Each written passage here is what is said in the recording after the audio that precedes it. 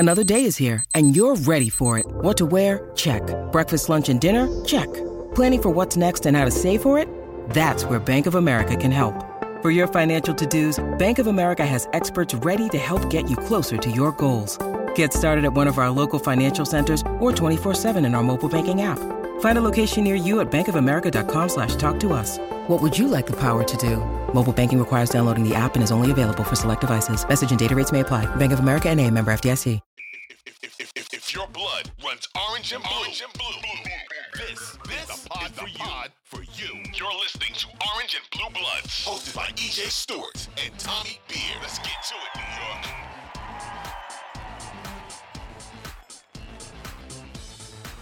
Do the Knicks have 5 on it? We will see Monday evening. This is Orange and Blue Bloods. EJ Stewart here, joined by my co-host Tommy Beer. A new week, new Knicks chatter. A lot to talk about. We got the Knicks and the Bucks Monday night. Big game. Knicks looking to extend their winning streak to, that's right, 5 games. The Knicks have been streaking ever since we started this podcast. So let's hope for a win, because if they lose, that means another losing streak could be coming down the pipe with the way things have gone. So we'll talk about this Bucks game, preview that. Could be some big returns in this game for the Knicks, so we'll discuss that certainly. And we're at the midway point of the season this week. After the Knicks play against the Wizards later this week, they will officially hit the midway point. So we're going to kind of do a couple of mid-season kind of progress reports and kind of an outlook at the season so far throughout this week. So we're going to have our midseason report card. This episode will focus on the front office and the job that they have done so far. Later in the week, we'll talk about the coach. Later in the week, we'll talk about the players. And then we'll also have a breakdown of where the Knicks are in the standings and what that would mean in the postseason. So we're going to take it today from the perspective of being in a play-in, because right now the Knicks are in a play-in situation. They're the number 7 seed. So what would that mean for a play-in matchup with the teams that are currently in this position? I think there are interesting teams in there, so I think it will be fun discussion. Again, my guy Tommy Beer is back with us. Tommy, what's up, dude? Happy Monday. Happy Monday. I was not expecting a Loonies. I got 5 on it reference on a Monday morning, but here we are. EJ always kills the intros, and yes, welcome to a Monday morning. Got a angry Milwaukee team on deck. How you doing, my friend? Hey, I can't complain. Can't complain. Knicks are winning the schedule. I saw ESPN saying the Knicks are favored to win in like the next 7 games. So we talked a lot about how the schedule shakes out. This one Monday night is a big one. And if they can get this one, we'll see if they can get the ball rolling, because the schedule does get tougher as the month rolls on. So let's discuss this. So let's start with this Monday night game. The Knicks and Bucks are in action, with New York riding a 4-game win streak into this affair. The Knicks travel to Toronto Friday, beat the Raptors. Very interesting game. Knicks dominated for most of the game, still had problems closing. Jalen Brunson, clutch bucket, was able to kind of get them ahead and keep them ahead in that one. The Bucks also haven't played this weekend. They played Friday night, and they just got demolished by the Charlotte Hornets. They gave up 51 points in that first quarter of that game, which was like a record. They also gave up 138 points for the game. So ugly game the Bucks are coming from. Giannis held to single digits in that game. So, the Bucks will be ready to go in this one.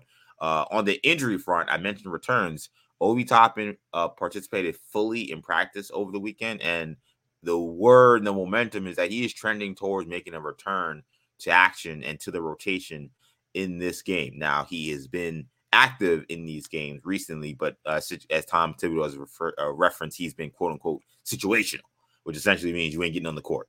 So he's not been a guy who he's looked at to come off the bench, but that could change given Obi participated fully in practice. RJ Barrett participated partially in practice, which is a good sign. He is still listed as doubtful because of a finger laceration that we now have learned was also a dislocation. So RJ Barrett, unlikely, but trending in the right direction. Obi very well could see action Monday night. For the Bucks, important injury here. Chris Middleton still has a sore knee. He will not play in this one.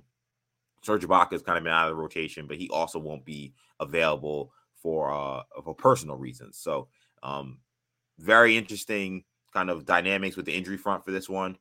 Tommy, keys to Knicks victory to get this to 5 wins in a row. Yeah, so let's start with Milwaukee. We'll talk about the Knicks, another impressive win Friday night, and just again, we'll talk about their just kind of big picture. They're trending in the right direction, but I got to admit, I got a bad feeling about tonight's game. We talked at other points in the season against the desperate Raptors team back in late December, and a lot of the schedules about you catch a team on the second night of a back-to-back or the last game of a road trip, and where they're missing a good player. You can benefit from that type of stuff. Those kind of those just weird things. That pop up in the schedule from time to time. But you're taking on a Bucks team. They've lost 6 of 9. EJ mentioned that they were just absolutely embarrassed by the Hornets at home. Just again, 51 points, the most ever given up in a first quarter. Tied the record for most points allowed in the first quarter. The only other team to put up 51 points in the first quarter was the Kevin Durant and Steph Curry Warriors teams. And again, it wasn't like we had a bad first quarter, let's lock in here. They gave up 138 points to a terrible Hornets team. Earlier on New Year's Day, they gave up 118 points in a blowout loss to the Wizards. There a lot of their other losses, the other 6 of the 9 recent losses are respectable. The Nets and the Celtics in there, loss to the Bulls. But even their win, they beat the Raptors in overtime. They almost let that game slip away. So after Friday's game, Coach Mike Budenholzer said, "We haven't matched what it takes to be competitive in an NBA game on multiple occasions now, and it's concerning." You mentioned Giannis Antetokounmpo, 9 points. That's just not the type of production, obviously, expect to see from him. I expect the Bucks to come out and really, make. I don't want to say playoff intensity or treat it as a must-win game because they're a championship contender. It's the middle of January. Nobody's going to get too worked up about this type of game. But again, great teams don't allow losing streaks to get extended. They don't allow these stretches of really poor play and poor effort more alarmingly. You just don't see that from a Giannis Antetokounmpo team, and I don't expect it to continue Monday night. I expect Knicks if they're going to win, Knicks are going to have to play a really hard fought and execute well. There was talk that Chris Middleton might return. He's going to travel with the team, but it looks like he's already been ruled out, so he'll miss at least Monday's game. So Knicks get a benefit in that way. They're not going to take on the full, the fully healthy Milwaukee roster. But again, I expect Milwaukee to get after it defensively, give the Knicks all they can fight. Knicks have struggled a little bit at home. They've kind of corrected those, those hiccups from earlier in the season. But yeah, I think all things considered, tonight's going to be a really good test of where the Knicks are right at this, basically the midpoint of the season. And it's funny you talk about the Bucks and their struggles and how you would expect them to be on their P's and Q's, and I do agree with that. I also feel like when we talk about the Knicks and their struggles at home, the Knicks have to understand that because of the Madison Square Garden effect, they're always going to get other teams' best shots. Like, even though the Knicks are not a team that, like, you would think are worthy of getting other teams' best shot, because, the Knicks haven't necessarily won a lot. They're not necessarily a perennial winner at this point. But I think when we ask why do the Knicks struggle so much at home, and some of it is their own issues, but people come in and they shoot really well at the Garden. They have big games at the Garden. Guys play up for this game. Like, this, no matter what the Knicks record is, going to play a game at Madison Square Garden is always going to be a big game. So the Bucks, I do agree. I would expect them to have their A game because this is a game at Madison Square Garden. The lights are bright and the Knicks are playing well and they're struggling. So it has a recipe for the Bucks to come out there and really play a good game. What's interesting about this matchup, because I don't know why of all the games I've watched against like certain teams, I always seem to always be available to watch, even before I was doing this podcast, to always watch these Bucks Knicks games. And the Knicks usually play them really well. Like, on the surface, you look at them and say that this looks like a terrible matchup because it's like you're like, who actually guards Giannis? The Bucks have so many 3-point shooters. Like, on paper, it looked like the Knicks wouldn't match up well with them. But over the last 2 or 3 years, like, they usually play them really well. Like, they usually are in the game. They've beat them a couple of times in Milwaukee. So I think this will probably be a competitive game because the Knicks are playing really good basketball. But when you talk about Giannis, what is the recipe to stopping him for the Knicks on Monday? I mean, I assume it's gonna. I mean, I think Mitch is gonna probably start on him, but I expect Mitch to maybe play like 10 minutes tonight because he's fouling out. I mean, you know, like I love Mitch, and he's had a little bit of trouble with the fouls recently. He's gotten a lot better at it over the course of his career, but I just feel like Giannis is gonna get him out of there real quick, and then they're gonna have to go to Plan B.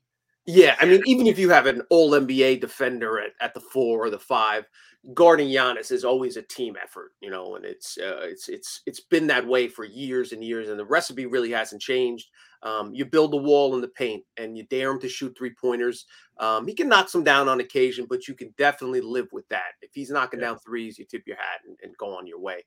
You want to dare him to shoot long 2s and 3s because once he gets ahead of steam, and you know, even if sometimes you give him too much room, he'll drive past it, get past that first defender. He's doing a better job of finding fellow shot makers on the wing, and the Bucks have done a good job of surrounding him with 3-point shooters. They also got Joe Ingles back. They're kind of working him back into the rotation. Obviously, Grayson Allen, Pat Connaughton, Brook Lopez is a very good 3-point shooter for a big man. So yeah, but in terms of Giannis, Randall will take a crack at him. Mitch is going to take a crack at him. You'll see some Jericho Sims. That's a matchup that kind of, if there's a player that Tibbs probably feels comfortable throwing at Giannis, you would figure it's Sims. Good.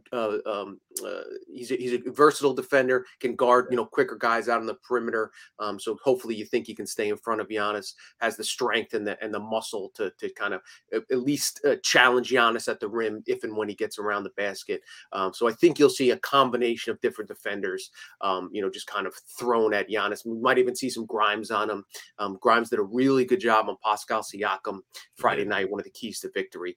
After 51 points that Siakam hung on the Knicks at the Garden, and Knicks holding to 4-14 shooting. A lot of that was Grimes. But yeah, Giannis is a different animal, different beast. Again, we may see them take the strategy where it's let Giannis get his points and kind of reduce everyone else's. We've seen that strategy kind of pick up steam, and Tibbs has employed that at different points of the season. So we'll see if that kind of becomes an issue going forward.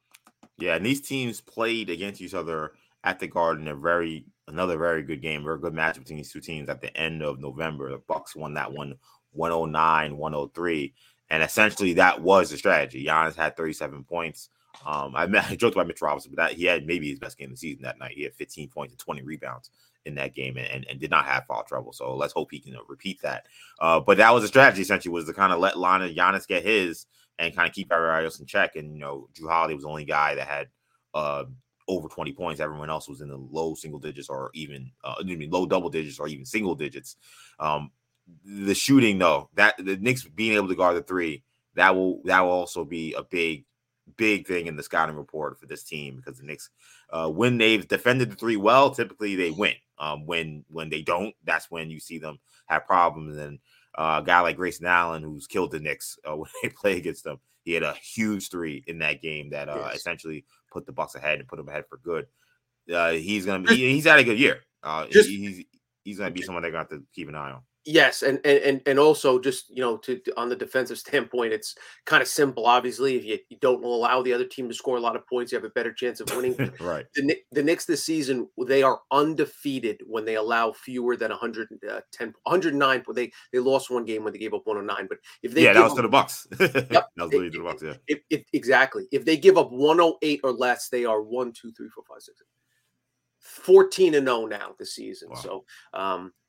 Again, a lot of the when the Knicks play well defensively, they give themselves a very good chance to win, because again, they've been solid offensively all season, thanks in large part to Brunson. But speaking of Brunson, just did want to pick Javon Carter is a difficult matchup for Brunson. He's one of those guys that he presses him 94 feet, really makes it difficult for opposing point guards to kind of get in their flow. Brunson was just 8 for 22 from the floor, one of his least efficient games of the season, and for his career, for a guy that's usually around the 50% mark. So yeah, Carter, as he does a lot of point guards, is a real pain in the butt for Brunson.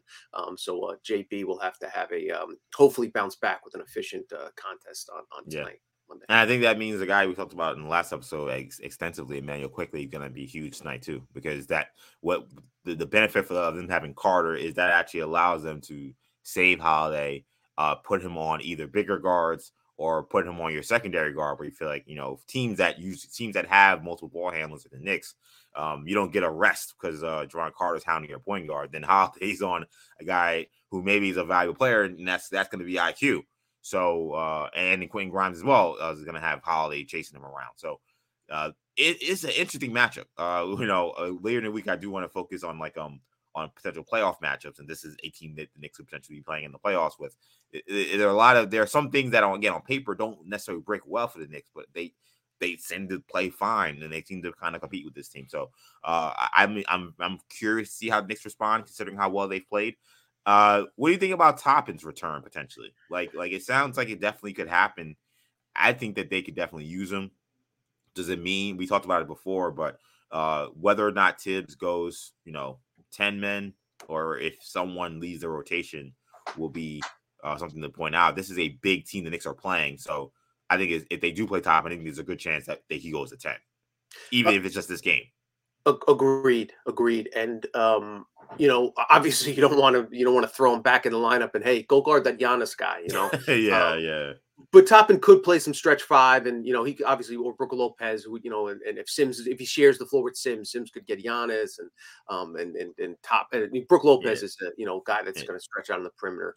So is Portis. Toppin guard him. So. Totally. Very similar player, Bobby Portis to Toppin. So, but yeah, I think if he's ready, and it sounds like he's certainly trending in that direction, you get him out there, let him get, let him get his feet wet, just try to work off some of that rust. Eventually he's going to have to start knocking it off.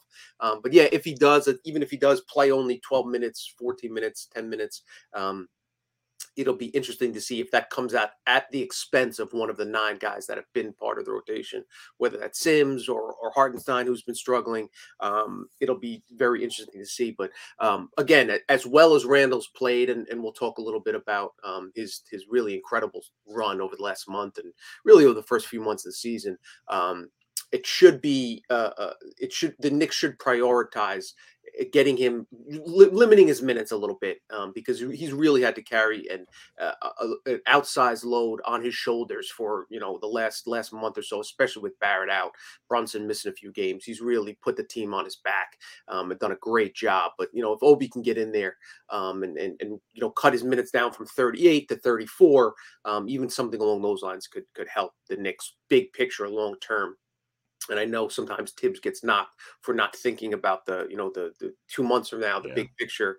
If Obi's available, I think it would make a lot of sense for him to get some burn.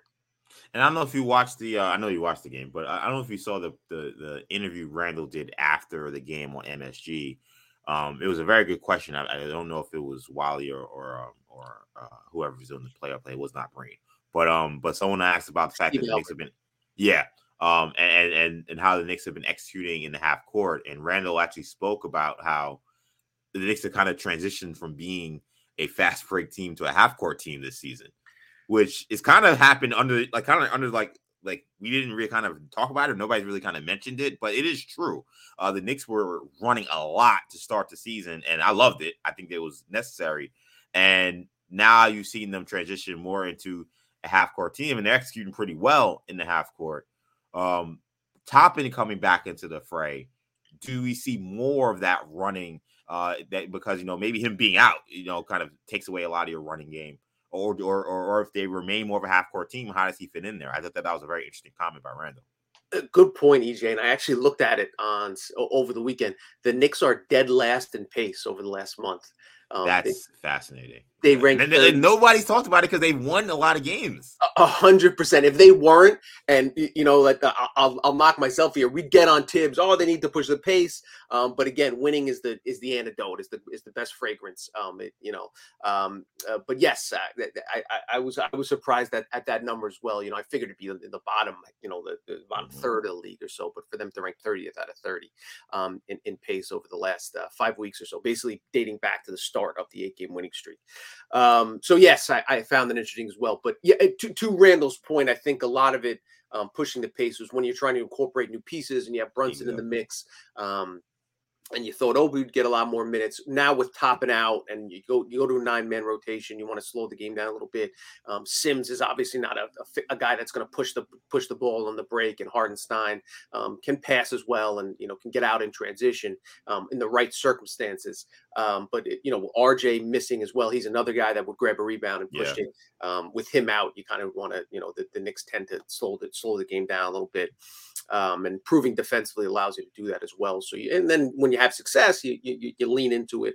And to Tibbs' credit, he's kind of found that balance. But again, that doesn't mean you give up easy baskets if they present themselves. And now when you introduce a guy like Toppin back in the mix, and he's, once RJ returns, then you have IQ and McBride and Toppin on the floor together. Then you have a more, an up-tempo second unit that can kind of, give a little thunder and lightning type thing where Randall will bully you for the first quarter, and then we'll try to run past you in the second quarter. So I think we'll see more of that going forward. I think of a lot it had to do, obviously, without Toppin and RJ missing extended periods of time. That kind of changed the game plan. But that shouldn't be that doesn't mean that you can't go back to finding easy transition buckets in the games going forward once Obi returns.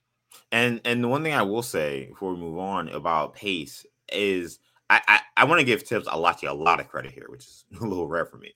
But getting guys to push the tempo, even if you're not going to play that way for an entire season, it allows you to be even more active also in your half-court offense. So what happens sometimes when you're a slow down half-court team, you kind of get bogged down in people standing around. Sometimes as a coach or when you're coaching any team, it could be even, Pee Wee League or AAU League, like getting your team to push getting your team to push the ball makes people run. It makes people move. So even when you get back into playing more of your half-court style, guys are, one, they're in shape to run your half-court offense with efficiency, and two, they're already conditioned to be moving and be running. So I think that's why you've seen the Knicks execute way better than half-court this year, despite being last in pace over this last month than you have in previous seasons, because they're now conditioned to run. They're conditioned to be more active offensively. When you see these isolation situations, you're seeing more cutting. You're seeing more movement. You're getting better spacing, partly because you got Brunson out there and he's such a great guy to create shots for people too. But I think that actually there was a method to madness to that. I don't know if Knicks were ever going to be what they were out there. They were one of they were kind of like top third of the league in pace. I don't know if they're ever going to play that way, but I think you're seeing them play better now because of how they started the year. Totally. And the other thing is it makes you more difficult to prepare for. If you're just a half-court team that the other team, that the opposing coaching staff and the scouts don't have to worry about, okay, we don't have to worry about them getting out in transition. Just let's focus on these 7 set plays that they've run. You can dedicate time and practice and preparation. It's kind of like when an offensive coordinator of an NFL team will run jet sweeps, or if you have like a Tebow type play or a Taysom Hill where you can use different options, it just makes it a little more difficult to prepare for the other stuff that you're going to run if you have to, in the back of their mind, have the opponent worried about these other gadget plays that you might run here and there. And for the Knicks, just getting out in transition just puts that seed in, it does impact a little bit, just the preparation, self-scouting, things along those lines. Yep, Knicks Bucks 7:30 Monday night at the Garden. But let's shift gears, and like I mentioned to start the show, this week will mark the halfway point in the season for the Knicks. So throughout the week, we will take a deep dive at where the Knicks are in the standings and what that would mean for a potential postseason matchup. So right now, New York is currently in the 7th seed, which means if all things held serve as they are currently, the Knicks would host at least one playing game. They are currently right now ahead of the Heat, who are 8th, being they would play the Heat right as of right now. The Bucks are 9th and the Hawks are 10th. Of those teams, Tommy, which do you think the Knicks would match up best with in a playing game? Of the Heat, Bulls, Hawks, you're saying those 3? Yeah. I mean, you want to avoid the Heat probably. I think would be the easy assumption, just in terms of one of the best coaches in the NBA, veteran team. They're not going to get, they're not going to be overwhelmed by a playing game, playing at the Garden, anything along those lines. I mean, these guys are championship caliber players. Yeah. So I would say that's the team I least want to face. for pure entertainment value and maybe for podcast discussion, a couple games against the Hawks and Trey Young, was King of the Broadway. Was that what was? Yeah, Is that King of Broadway what are they, was the 5 point and 15? line. 5 and 11 since he where the and that would obviously be very entertaining. But I think the Bulls would be the team I'd want to place. Again, the Bulls can play well. We've seen them. They beat the Knicks recently. Their last matchup. Knicks after the Knicks beat them back-to-back games in Chicago. But just in terms of, I think there's a similar style. Again, it's not to take anything away from Chicago, because they can go on a run. I mean, they have, obviously DeRozan and Vucevic and Levine. We talked about him as, maybe some questionable shot selection in a previous pod, and then he goes 9 for 11 from 3, and just it looks amazing in one of their recent wins. And they're obviously headed in the right direction, 7-3 in their last 10 games.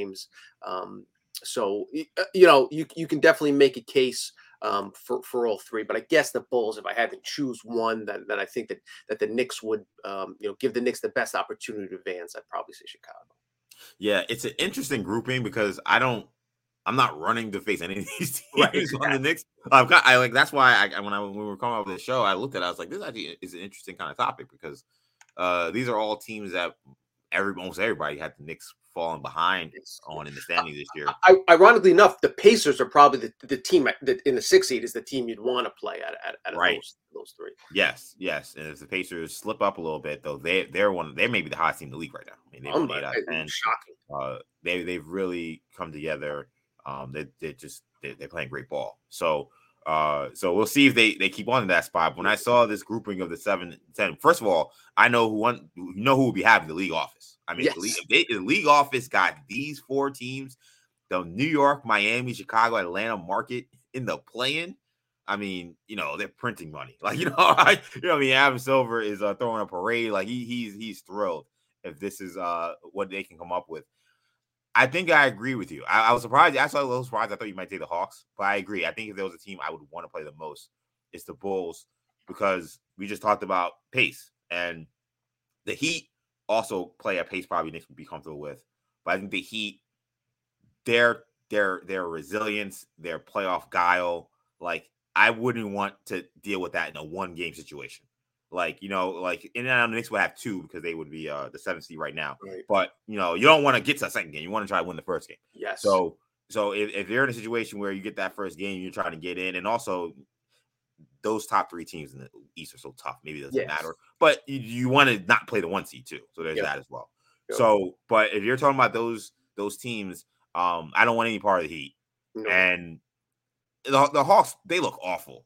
But it's still Trey Young. He still seems to love these matchups against the Knicks.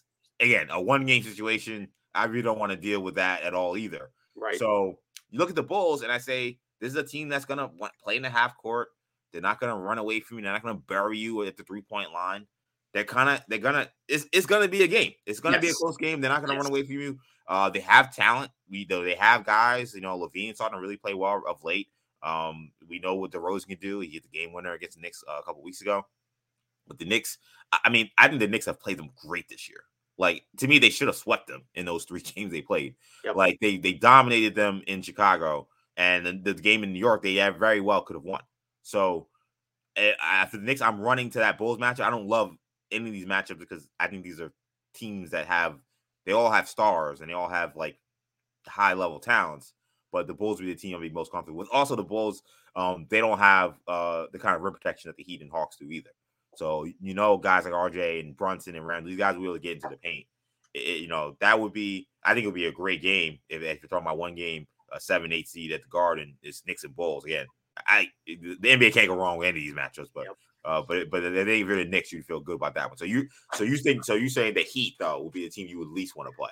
I don't want Jimmy Butler, and I don't want to play that dude in a 1 game. And Tyler Hero's playing at a really high level. Kyle Lowry's a bulldog. You know, he's not going to back down from Brunson or fellow Nova kid, like anybody. I mean, those again, Spo coach team. They'll be prepared. The spotlight's not too big for them. They're not going to worry about, they're not going to feel too much pressure, but at the same time, be motivated and checked in. Yeah, I wouldn't want any part of Miami. But again, I wouldn't run to play any of those guys. Yeah, with Miami, I get the impression that I was having a conversation with my brother last night. Like, I had the impression with Miami that they just aren't really interested in the regular season. Right.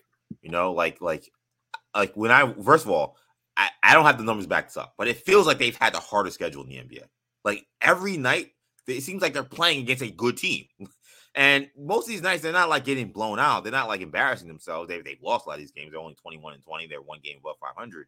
But like it seems like just every night I turn on the TV and I say, "Oh, what's going on in the league?" And the Heat are playing someone tough, and they're losing a lot of these games, which is why they're not necessarily higher in the standings.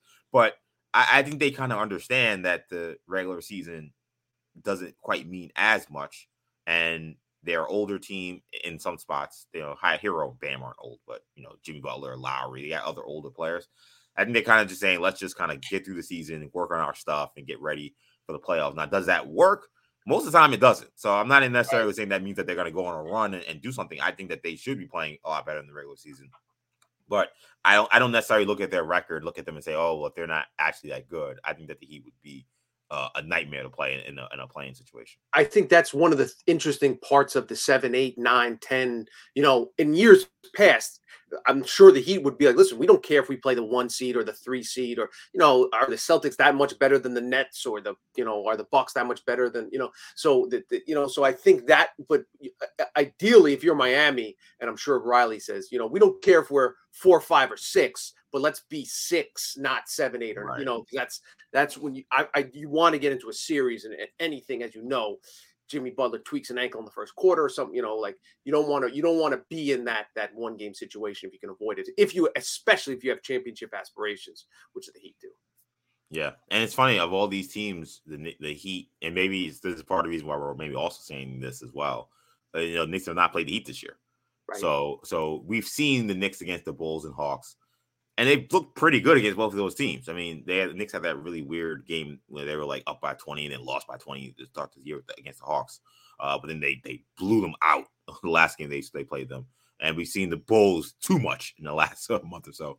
So the Heat also kind of present a little bit of a mystery because, this version of the Heat, we really don't know how the Knicks match up with them, with Brunson, how things are different. So that I'm looking forward to seeing when the Knicks do play the Heat. It's always going to be juice for me when the Knicks play the Heat, just because of what those franchises mean to each other. But yeah, if this ends up being the playing situation, I mean, for the Knicks' sake, I hope that they're not in the situation. Like, I hope that they're in the playoffs. You're talking about a matchup, a 3-6 or a 4-5 matchup. But if this is the situation where they're in, a lot of good matches for the league, a lot of interesting matches. And it's funny. The last thing I'll say on this before we move on, like, of those teams, point differential, I think, is something that I look at, and the Knicks are the only team with a plus point differential out of all those teams. They're all minus. So the Knicks have, objectively, they have a better record, but even if you look at point differential, they've considerably played much better than those other 3 teams. Again, 3 teams that a lot of folks would have said would have finished higher in the standings. So it'd be interesting. I think later in the week, I want to talk about what would happen if the Knicks, whether they get past these teams or whether they are the 6th seed, which of those top 3 or 4 seeds should they want to play? I think that'll be a fun conversation to have later in the week when we take another look at the standings. But let's wrap the show giving out our first mid-season report card. So since we are at the midway point of the season, and now is also a time for us to give our grades, evaluating the performance for certain team departments. So today we'll focus on the front office. So after trading out of the first round in this past year's draft, Leon Rose made one of the biggest splashes he's had since becoming Knicks president. He signed Jalen Brunson, the Knicks' new star point guard. Brunson's had a tremendous season. He also added Isaiah Hartenstein in the offseason. They unloaded several key veterans who had big roles on his team over the past few years since he's been in charge. Kemba Walker gone, Alec Burks gone, Nerlens Noel gone, Todd Gibson gone. Some of these guys I mentioned were fixtures in kind of the Thibodeau Rose era. So a little bit of a different team you have here. But the summer really was kind of marred by this pursuit that really was never meant to be. You had the Knicks aggressively trying to get Donovan Mitchell. They ultimately did not pull the trigger on a trade with Utah. He got sent to Cleveland, and the Knicks instead ended up giving RJ Barrett a 4-year contract extension that's worth up to $120 million. So that essentially encapsulates Leon Rose's performance coming into this season. He elected to keep Tom Thibodeau as well. I think that factors in probably to this situation as well. Tommy, how do you grade Leon's performance thus far this year? Yeah, so let's get the Mitchell stuff out of the way first. You can't help but think, despite the good vibes and the Knicks positive record, and we'll get into all that stuff. If the Knicks had pulled the trigger on an RJ and multiple draft picks, and maybe Obi in the mix and Cam Reddish, or and obviously Evan Fournier to make the salaries work, if they had pulled the trigger on that deal, and you get if you include Donovan Mitchell into this team that's a few games under 500, Brunson playing at the level he's been playing at, Randall playing at the level he's been playing at, then you have a really exciting, scary team. Yeah, you're the Cavs. You're the Cavs. Yes. In that, and so that's something to be considered. It is what it is. We're not going to spend too much time because there's so many what ifs there. How would the Knicks backcourt handle it defensively? Would Randall have played as well, being relegated to the third banana as opposed to just kind of 1A or 1B to Brunson? How would have that gone down? We wouldn't maybe see Grimes's evolution as much as we've seen. IQ's played really well of late. That we wouldn't have seen had Mitchell been there. But just the way that Donovan's playing, like he's having the best season of his career, shooting at a high percentage, locked in defensively. Which I think most of us expected he would, get re-engaged after taking essentially a year off on the defensive end. So there are obviously, we'll see how that plays out going forward. But taking a step back, again, Knicks, 8th in the league in point differential this season, right on the cusp of that 6th seed, just a half game behind the Pacers. And a lot of that has to do with obviously Brunson playing at a ridiculously high level, best point guard the Knicks have had in 20 years. So we definitely give him credit for that. But it's weird, they got rid of Burks and Noel and Kemba and Taj Gibson, and you want to give them credit for that, but they also are 11 months removed, or a year removed from giving those guys extended contracts. Then they had to attach draft capital to get rid of those guys, so it kind of weighs against itself. But again, let's if we're going to focus on the positive, Knicks have exceeded expectations this season. Still a long way to go. I think, again, ultimately, Rose will be judged by whether or not he brings in a superstar, because, again, the Knicks aren't title contenders now. Fortunately, they're not in that 10th, 11th spot. And again, the Knicks aren't just – it's not just that they're 7th and playing pretty well. They're 5 games ahead of the Wizards. Right. The Wizards are – and the Wizards and Raptors, who are tied for the 11th seed. Can a losing streak change that drastically and quickly? Yeah. Yes, we've seen that play itself out. But assuming the Knicks stay in that 6, 7, 8, seeding area, definitely have to consider this season a success. And again, when Rose decided not to make the Mitchell trade, his plan was not to revamp and go all in on a youth rebuild, or it was to kind of keep that same path, stay on the same road, and eventually add a superstar when the next one becomes available, kind of use those same draft assets. And part of that was continuing the franchise moving in a positive direction, in an upward trajectory, and the Knicks have done that. So I think you definitely a passing grade, B-, B, C+, B+, somewhere in that range. And I think it'll probably play itself out over the next couple months. Yeah, I mean, when you start with a move that I feel like at the time was very controversial, was the decision to trade out of the first round. Right. The Knicks had a lottery pick, and they essentially kicked it down the can to add salary and to offload some of these guys who they didn't see part of the future. And there were a lot of fans upset with that. There were a lot of fans that said, Why don't you draft AJ Griffin? Why don't you draft Jalen Duren, who technically they did draft, they traded? Like, I think Jalen Duren's having a good year. I don't know if I've seen anything from these rookies that makes me feel like the Knicks clearly missed the mark in trading out of that first round. Trading out of that first round allowed them to free up money that allowed them to sign the combination of Hartenstein and Brunson. So Hartenstein hasn't been that great, but I don't necessarily look right now and say, oh, the Knicks made some blunder by not drafting one of those guys right now. So a move that was, I think, not very popular at the moment. I think right now you have to say, at least you can't knock them yet. Now, Right. One of these guys could pop and you say, what the hell happened? We didn't need Hartenstein that bad.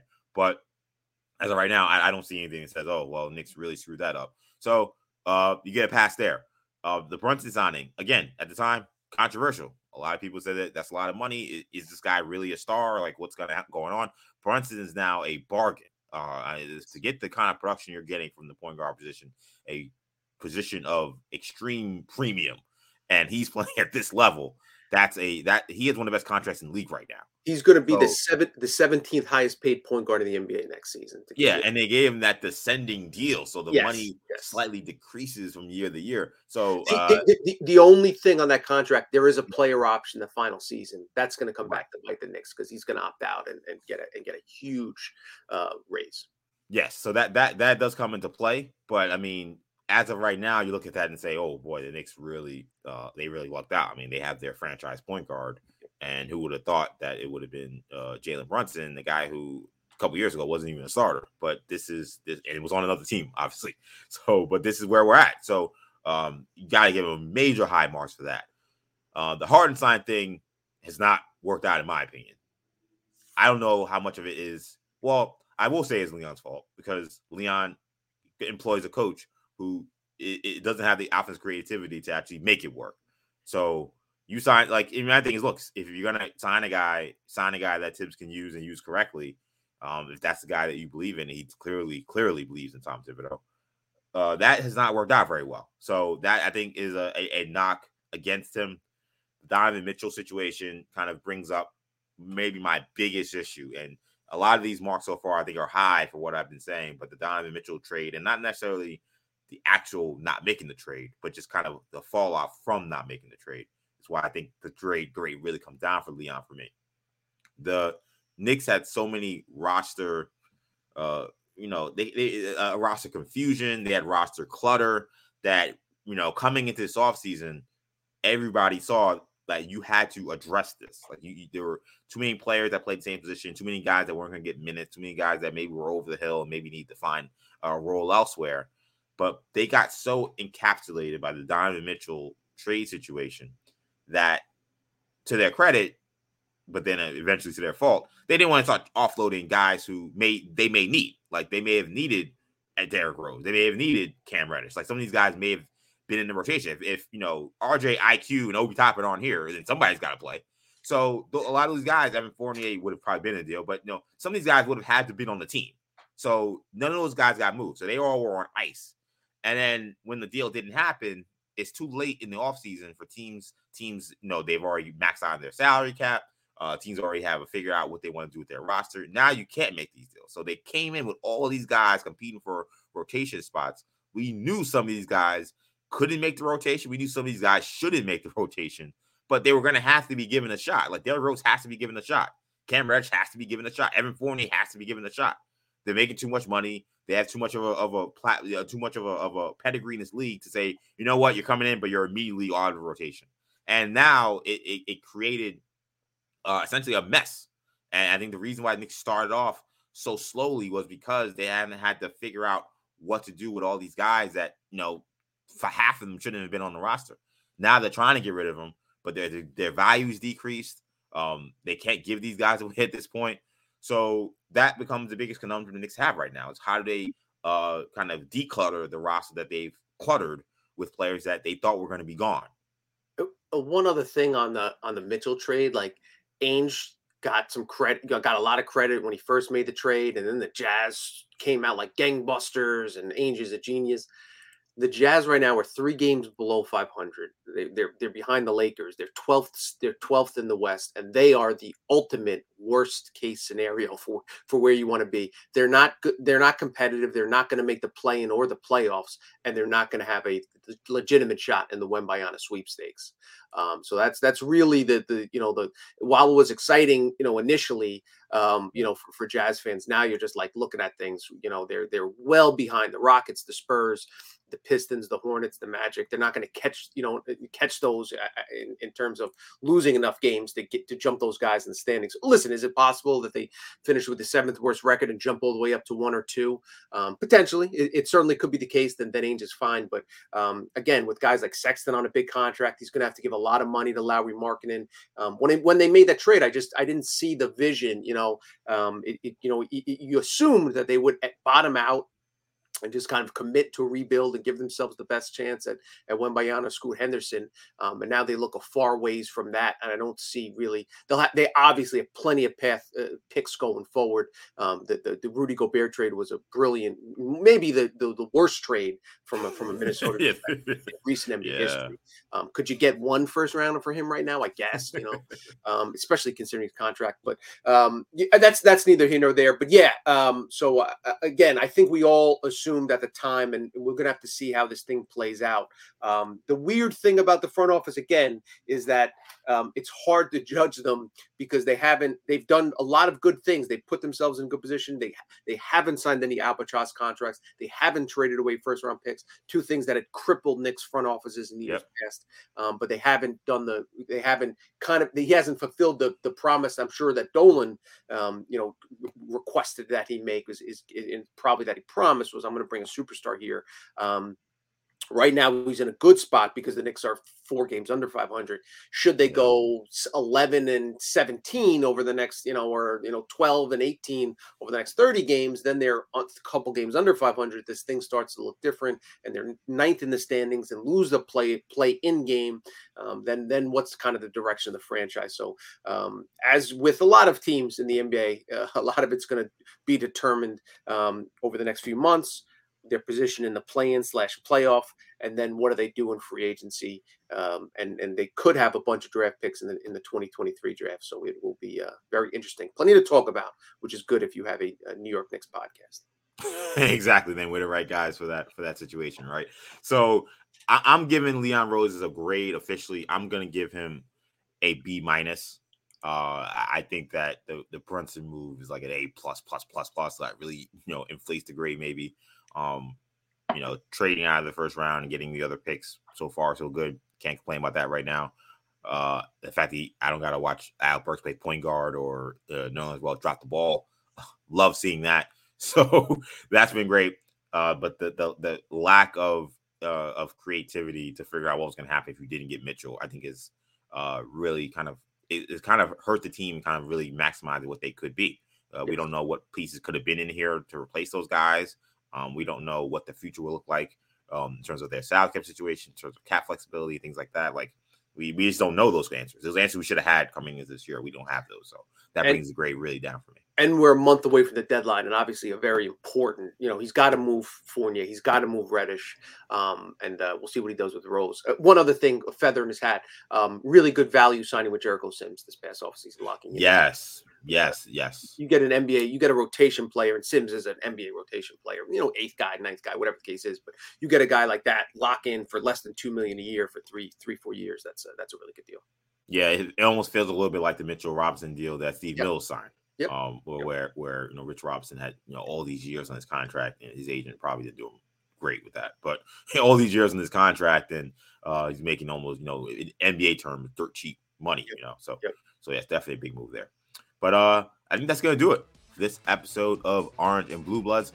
Tommy lets people know where they can find you. At Tommy Beer on Twitter. You can find me EJ_Stewart on Twitter. Of course, if you enjoy these episodes of Orange and Blue Bloods, we drop 3 times a week. You can find us wherever you get your podcasts, including the free Odyssey app. Wherever you do listen to your podcast, make sure you hit the auto download feature so you can get each of these podcasts whenever we drop. So that'll do it for now. Thank you guys for checking us out. Tommy, I'm EJ. These guys, peace.